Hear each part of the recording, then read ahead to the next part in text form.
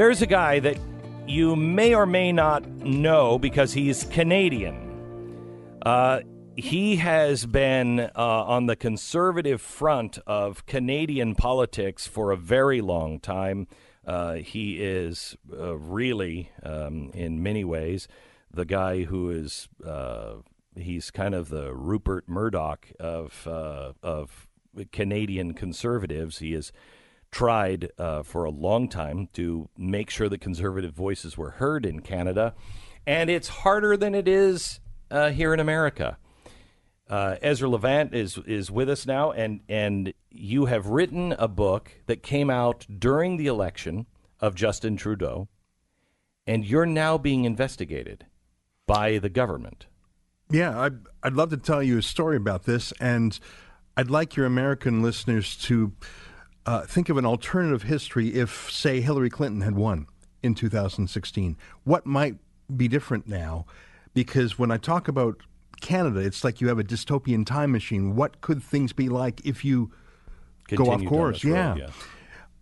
Or if you make the wrong choice. Yeah. So in the last Canadian election in October, I wrote a book. I published a book about Justin Trudeau. I called it The Libranos, a takeoff of The Sopranos. It's not that funny, but, the book did well. Went to number 2 on the Canadian bestseller list. It was very critical of Trudeau. There were 24 books about Justin Trudeau in that last election cycle. Most liked him. Mine was critical. Over Christmas, I got a registered letter from our version of the FEC. It's called Elections Canada, saying I was being investigated for illegal campaign activity and would I present myself for an interrogation.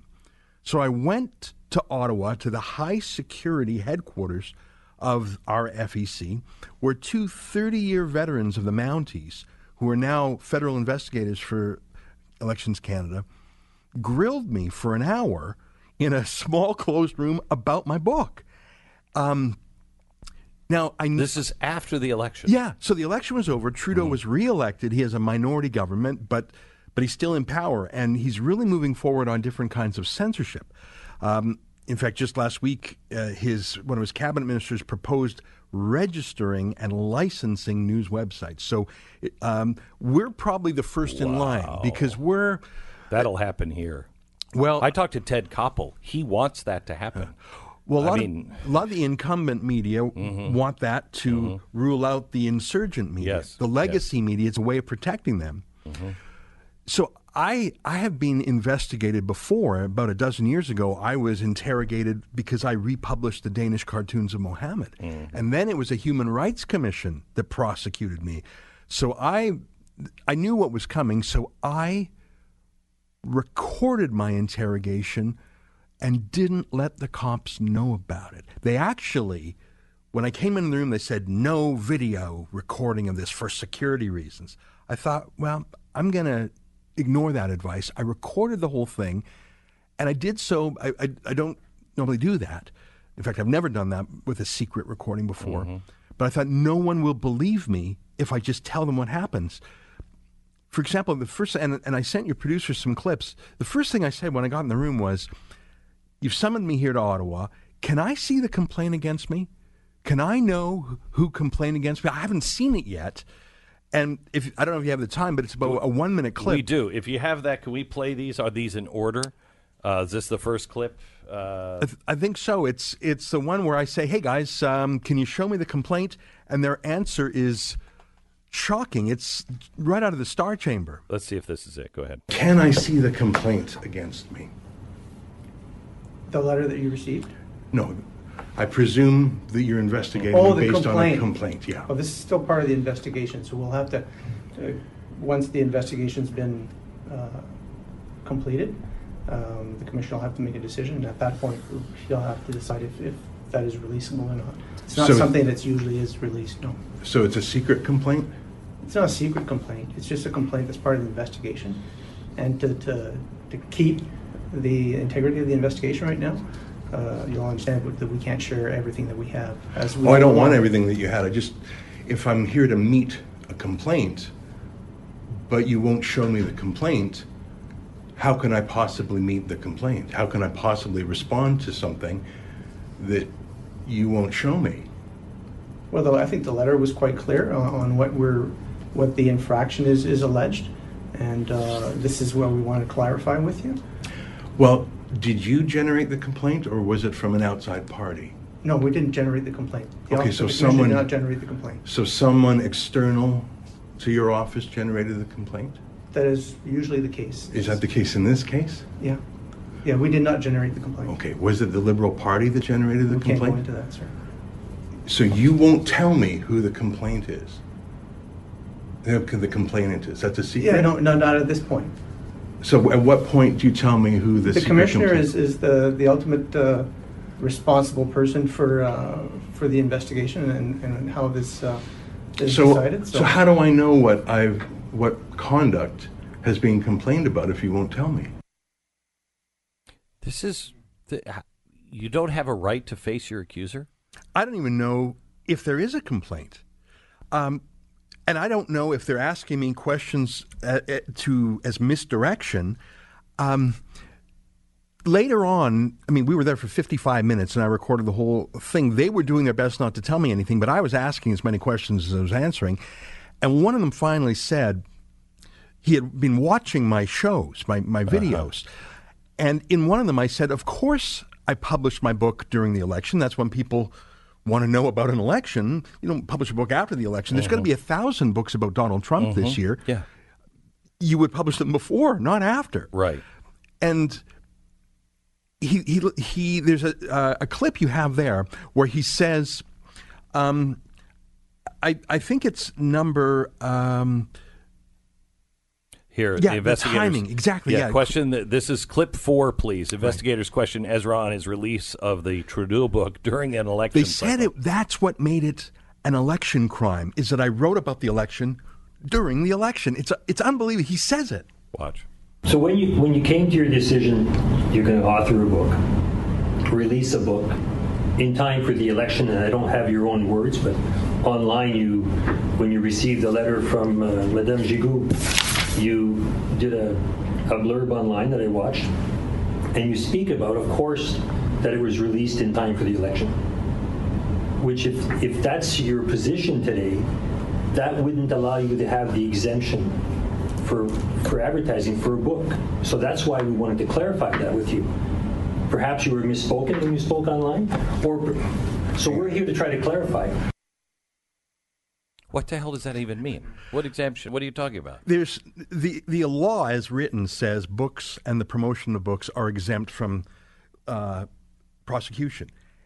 And so when I first got this threat letter over Christmas, I did a video saying this is ridiculous. Books are specifically exempt. This has got to be a mistake. They haul me in anyways. And he had watched my video and he said, oh, you admitted that the book was timed for the election. Of course it was. Of course it was. I mean, John Bolton's book is worth something to Simon & Schuster because they could leak it at the time of the impeachment. Of course. That's not meddling in the election. That's participating in the election. Right. And I was not aware of the fact that 24 other books were published about Trudeau. Mine is the only one being investigated. Let me play that clip. Sure. That's clip 3. Have you investigated any of the other authors who published books about Trudeau at the exact same time as me? Have you investigated John Iveson's book or Aaron Wary's book? There's over 24 books that were published around that period. You haven't answered my question. Have you investigated John Ivison or Aaron Wary's books? I haven't. Have you? I haven't. Yeah. Is anyone in your office investigating any other books about Justin Trudeau or just the book that's critical of him? So they're getting angry at you. And they're dismissing. There's one more clip, and I know I'm showing a lot, but it's sort of incredible to believe. These are 30-year Mounties. Actually, they both worked one worked organized crime. They both worked terrorism cases. Now they're federal investigators. They've got 5 men on my case. And one of them said, did you consider registering the book with the government? And let me just say, I'm registering the book. Under Soviet domination in Romania, which was an Eastern Bloc country, if you had a typewriter, you had to register your typewriter with police. And you had to type out a sample because each typewriter in the olden days was slightly different. They would keep a sample. So if they ever found some samizdat, some freedom They could compare it to all the registered typewriters and know who the troublemaker was. They registered typewriters in Romania under Soviet domination. And this cop says, did you consider registering your book with the government? Clip 5. The knowledge that you would have or not have of the Election Act, the Canada Elections Act, when you are planning the book and the new third-party rules, because I believe there's some comments on your site as well about that. Did you give any consideration of saying, maybe I should register as a third party for this circumstance, or maybe I shouldn't because of my interpretation of what I'm going to do? Or did you not make that determination? Tim, I appreciate the question. Yeah, I absolutely did think about that at great length. Do you want to share any of those thoughts? Well, sure, some of them. I mean, I thought the day I register with the government to write a book is the day we no longer are the True North strong and free. And if Elections Canada's commissioners are stupid enough to prosecute me for writing, publishing, and promoting a book about an election during an election, then that's an important fight to have, because we need to roll back these pencil-neck bureaucrats and their blackface boss, and we need to remind them that we're still a free country. So I thought about it long and hard, Tim. I was a little bit lippy there. I was doing my best not to swear. I was so frustrated. Yeah. And these guys, I felt like they were trying to get me to confess and do a plea bargain. And I was blunt. I said, no, I think you need to be told by a judge that what you're doing is wrong. Now, I hope that the judge, because we do have in our Constitution some protections for free speech, but you wouldn't know it, because these guys have 5 men on the case of my book. And I should tell you, my book only hit number 2 on the bestseller list during the election. Since I released this interrogation tape, my book hit number 1. So that's the irony about censorship in this day and age. That sometimes you want to read the things that people don't want you to read. And why is it that Trudeau is so mad about a little book by an independent author that he wants to ban it, and he 6'5" cops on it? Like, what is it? And in Canada, we have our state broadcaster, the CBC, the Canadian Broadcasting Corporation. It is larger than all private sector news media combined. So it's so dominant. Trudeau already has that. And then he did a massive newspaper bailout where almost every newspaper in Canada now gets payments from the government. So the number of purely independent media in Canada, it's less than 10%. It's probably, by readership, it's probably 5%. But that last 5% is so irritating to him, he wants to snuff it out. I believe that in a short order, there will only be 2 kinds of journalists in Canada: those who work for Justin Trudeau in some way, or those who are being prosecuted by Justin Trudeau in some way. It's coming our way. I think so. If we don't turn around, I think the EU, what happened with Brexit, is a big crack in the new wall. Yeah. And I think there is a chance that this stuff is turned around. But if we don't turn these governments around and they don't start respecting the rights of free people, they're going to continue to power grab, and we will all be silenced. You and I spoke on the radio once about Tommy Robinson, a dissident journalist who was put in solitary confinement for 66 days because of his reporting about a rape gang. That's worse than Canada, and Canada's worse than America. So this is your early warning. The UK is terrible. Canada is not as bad, but it's dangerous. My friends, it's easier to fight in the first ditch than in the last ditch. And it is so much harder to regain a freedom than to keep it. And I just hope you're one of the guys that they would want to censor. Oh, yeah. Rush Limbaugh, Yeah, no. the rage against Rush Limbaugh is because he didn't toe the line. Yeah. All right, back in just a second with just a little. So I just have to say this out loud. Ezra Levant is... he's the founder of the Rebel Media website up in Canada. He is the host of the Ezra Levant podcast. He has been outspoken for a very long time. Usually, usually, I mean, first of all, every time I see him, he introduces himself. He's really, really humble and quiet. But usually if someone gives to somebody else's charity, especially in a large way, they make a big deal out of it. I didn't know that you have been donating, your company, your team, and your listeners have been donating to the Nazarene Fund now for a long time, $5,000 a month commitment. Why? I'm so appreciative. I didn't know that you were doing this. Can we turn this mic up? There we go. Credit to our donors and our viewers. I went to Iraq just over 2 years ago with a small team, and we saw the genocide against Christians. It's really ethnic cleansing, and it's being ignored by all the powers of the world. Yeah. Even, I regret to say, I think even the church has ignored it. I mean, some great exceptions. Yes. Like Samaritan's Purse is a notable exception. Yes. And so we did some videos about this, but I thought, well, let's help. So let's raise some money for these Christians. I'm Jewish myself, and I saw so many analogies with the Holocaust, the desecration of the Christian cemeteries, the marking of the door. In Germany, it was the yellow star. In Iraq, it was the Nun, the Nazarene symbol. And also the fact that the West ignored it. Yeah. So it really was a lot of echoes of the Holocaust. You know, Kevin, I want to just continue this conversation. I have to break for just a real quick network break, but let me just spend just a couple more minutes when we come back on this with you, because it's important of what you're saying, and I have some evidence and history on why it's important. Back in just a second. Sorry, I was too long-winded on that. This is the Glenn Beck Program.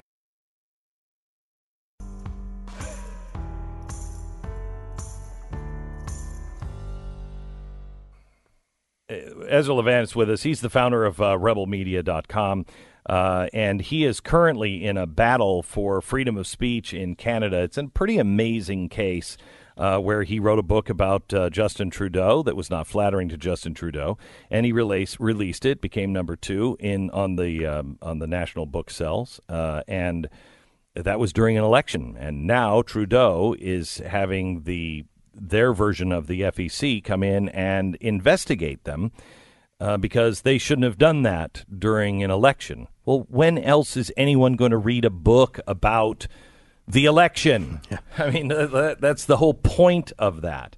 And I'm really afraid that freedom of speech is really, truly on the ropes. And it's on the ropes. There's 2 ways to go. And I think, I had dinner with Nigel Farage the other day, who has pulled off a miracle. He really has. One of the congressmen I was talking to a couple of days ago, we were talking about Brexit, and he said, I remember when Nigel came into the Congress and he was talking to us about this Brexit thing. And he said, I kind of thought, oh, that's a cute little idea. Never going to go anywhere, but a cute little idea. And this is a freedom guy. But Americans don't really understand the vice that the BBC, or in your case, the CBC, and the government has on opinion. You don't have talk shows like this. You're not allowed to. Yeah. And for that to happen shows the people are done. Yeah.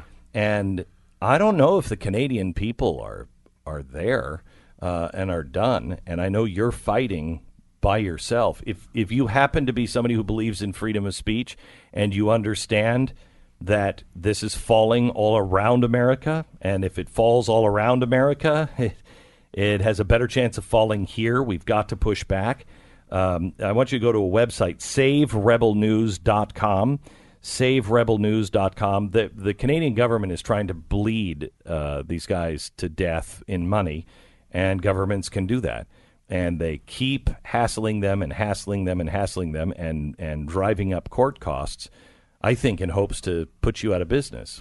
I think so. The process is the punishment. Even if we win at the end of the day, it took all our time and money. But, Nigel is an inspiration. Mm-hmm. Everyone was against him except the people. Yes. The media, the political class. He really, and it was a close-fought affair. It was a premonition of the Trump earthquake. We haven't had that moment in Canada yet. I hope we do. I see stirrings in Italy, in other parts of Europe. It's starting to happen. Hungary, and I hope so. Get rid of this global homogenization, including in the tech sector. That's my real worry for the long term, is that censorship will happen from Facebook, Google, YouTube, Twitter. Not even it already is. Like in the future, I won't be called into a small room to be interrogated. No. It'll just be done, and I won't even know who did it and why. Right. And you will, when they wouldn't let you face your accuser, they don't. Facebook doesn't tell you what you did wrong. Yeah. They don't. They just turn it. Yeah. And they will do. They're already doing that. Anyway, if you want to help out on this, SaveRebelNews.com, and please just read up about it. And if you have the will to do it, he needs your help.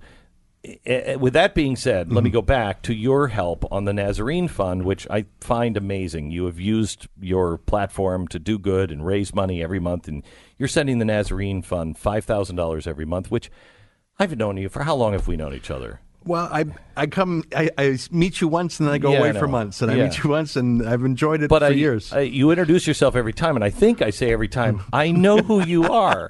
And, well, you meet so many people. I know. And I found out, somebody said to me last time we met, somebody said, do you realize what he's doing for the Nazarene Fund? I said, no idea. You never said a word about it. Well, because it's not me, it's our viewers. No, I know. We crowdfund. I mentioned we went to Iraq and we saw this terrible situation. Yeah. And so we raised some money, but it's a very low-trust society. That's a very friendly way of saying a corrupt place. Yes. And the first 3 people we went to, we wanted to give it to a pharmacy, we wanted to give it to a charity. I could feel that it was going to be purloined, stolen. In fact, we delivered some food on our first trip there, and we were charged quadruple the price in the market. Yeah. Everyone's ripping you off. And in the end, I found the Nazarene Fund, and I did my due diligence. I read your IRS filings. I read as much as I could. Yeah. And at the end of the day, it was ironic. I was going overseas to find a place to trust. It was actually here in North America that I found the one charity I trust not to waste the money, not to pocket the money. And so we just baby steps started giving. And I wanted to keep it low key. And then we sent one of our reporters over there in November just to see with her own eyes, what are you guys doing on the ground? And she put together a bunch of videos. Oh, I don't think I've even seen these. Well, we have them up on our website, rebelnews.com. Okay. In fact, we just strung them all together. Okay. About 45 minutes worth of video. Just one of our reporters on her own with a selfie stick and a cell phone spent 2 or 3 days with your guys watching the families being taken in. It's amazing. And so we made it our Christmas drive. Our reporter went there in November, and in December we said to our viewers, hey, let's chip in, let's make this our Christmas drive. And so I have here a check from our viewers. Now it's in Canadian mini bucks, so it's slightly. So it's about a third of flesh. It's not that bad, but I'm delighted to give you a check for $30,907 from viewers of Rebel News. Our reporter Sheila Gunn-Reid went there. Check you guys out. I'll be honest. I said, check them out. Make sure they're doing what they say they're doing. Yeah. We want you to. And Sheila, I said, be skeptical because, we're giving some dough. Money. Sheila came back and she said, these are the best guys doing work in extremely difficult circumstances. And I thought, I'm in. Well, thank you. So there's almost 31 grand there, and we'll continue our monthly support. And it's because we trust you. Thank you. Thank you for that. Let me just say this. Simon Wiesenthal Center came to me about 5 years ago. It said, could you please stop talking about the coming persecution of the Jews? And I said, what? And he said, for this reason, I have to convince Jews to help the Christians because, mark my words, they're coming for you first this time. They'll get to us. But I've got to get the Jews to pay attention to the beginning, and this time they're coming for you first. And it was shortly after that we saw the beginning of ISIS. And so you as a Jew standing up for the Christians is just so great. Well, thank you. most of our viewers are Christian. But I know, but you. Thank you. But you care. Well, I mean, I've been to the Holocaust Memorial in Israel, and there's a concept called the righteous Gentile. Yes. Someone like Oskar Schindler, who at great personal risk would save Jews for no other reason than it's right. He wasn't a Jew himself. And I thought, surely it's time for all of us to be righteous. Towards, and these are the most ancient Christians in the world. They still pray in Aramaic. That's the language Jesus prayed in. And it sounds very much like Hebrew. I went to Hebrew school so I could understand it. I thought, oh my God, look at this. You could see, what Pope John Paul called the Jews are our older brothers. And I thought, look at that. They're praying in a language so close to Hebrew. And they've been there for 1,400 years in some of these towns. And then, like the Holocaust would wipe out an entire Jewish town and just make it a rumor. Gone, yeah. That's how it is in the Nineveh Plains. Yes. And I'm of the belief that the only safe future for many of these people is to leave. And that's so hard to say. But they don't have enough of contiguous territory to be protected. Right. It's a little village here and a little town there. It's not like Israel that at least has borders that they can defend. But it's so amazing how they won't, because they're like, we can't leave this.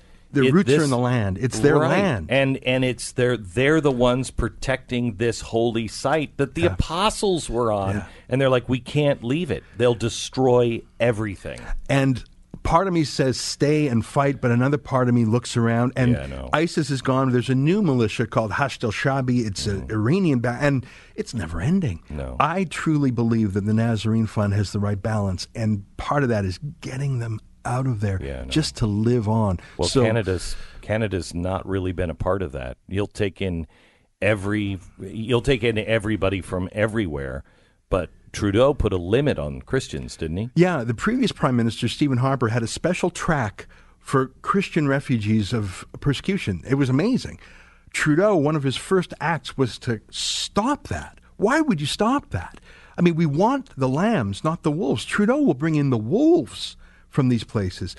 Some of the largest sources of immigration to Canada are Muslim countries, and that can be fine, but can we please sort the wolves from the lambs? It would be as if in the 30s and 40s, the West was taking Germans, but didn't sort the Nazis from the Jews. Yes. Can we take the lambs, please? Yes. I'm happy to take the lambs from Iraq and Iran and Egypt, where they've been persecuted, and China, they're persecuting Christians.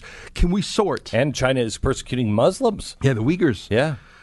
And it's incredible. I wish... I love Samaritan's Purse, and I love the Nazarene Fund, and we're proud to be supporters, and thanks for letting me hang out with you today. Good to see you. Thank you so much. You too. If you'd like to help their cause on freedom of speech up in Canada, this is the moment. If you watched last night, there was a title change, I thought. This week is a historic week with the impeachment, with the humiliation of that impeachment, and not towards the president, but the humiliating just decimation of this case, and the president's speech last night, the economy, things that are looking up. There's a historic sea change going on, and it's happening around the world. But we have to help each other. We have to link arms, because not all countries are free to say the things that we are. You can help Ezra and his organization by going to SaveRebelNews.com. That's SaveRebelNews.com. Back in a minute.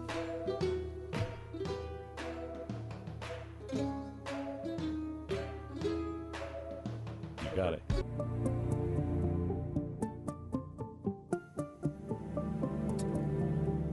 I have to tell you that I thought Donald Trump's speech last night was Reagan-esque, and that is the highest compliment I can pay any president and speech. It was Reagan-esque. I don't know if everybody watched it, but you should watch it on YouTube. If you didn't see it, it will make you feel good. I wrote down in my notes, this is Reagan. This is the way it felt during Reagan when you started believing again. And it was this speech last night that gave us that moment of believing again. And listen and tell me this isn't Ronald Reagan. This is how he ended it. As the world bears witness tonight, America is a land of heroes. This is the place where greatness is born, where destinies are forged, where legends come to life. This is the home of Thomas Edison and Teddy Roosevelt, of great many generals, including Washington, Pershing, Patton, MacArthur. This is the home of Abraham Lincoln and Frederick Douglass, Amelia Earhart, Harriet Truman, the Wright brothers, Neil Armstrong, and so many others. This is the country where children learn the names like Wyatt Earp and Davy Crockett and Annie Oakley. This is a place where the Pilgrims landed at Plymouth and where Texas patriots made their last stand at the Alamo, which actually got some grumbling from the left. The American nation was carved out of the vast frontier by the toughest, the strongest, the fiercest, the most determined men and women to ever walk the face of the earth. Our ancestors braved the unknown. They tamed the wilderness. They settled the Wild West. They lifted millions from poverty and disease and hunger. They vanquished tyranny and fascism. They ushered the world into new heights of science and medicine. We laid down the railroads. We dug out the canals. We raised up the skyscrapers. And our ancestors built the most exceptional republic ever to exist in all human history. And here we are together, making it greater than ever before. This is our glorious and magnificent inheritance. We are Americans. We are the pioneers. We're the pathfinders. We settled the new world. We built the modern world, and we changed history forever by just simply embracing the internal truth that everyone is made equal by the hand of Almighty God. America is the place where this can happen. America is the place where anyone can rise. And here on this land, on this soil, on this continent, the most incredible dreams come true. This nation is our canvas, and this country is our masterpiece. We look at tomorrow and see unlimited frontiers waiting to be explored. Our biggest, brightest discoveries are not known. Our thrilling stories are not yet told. Our grandest journeys are not yet made. The American age, the American epic, the American adventure has only just begun. Our spirit is young, the sun is shining, God's grace is still shining, and the best is yet to come. Is the Glenn Beck Program.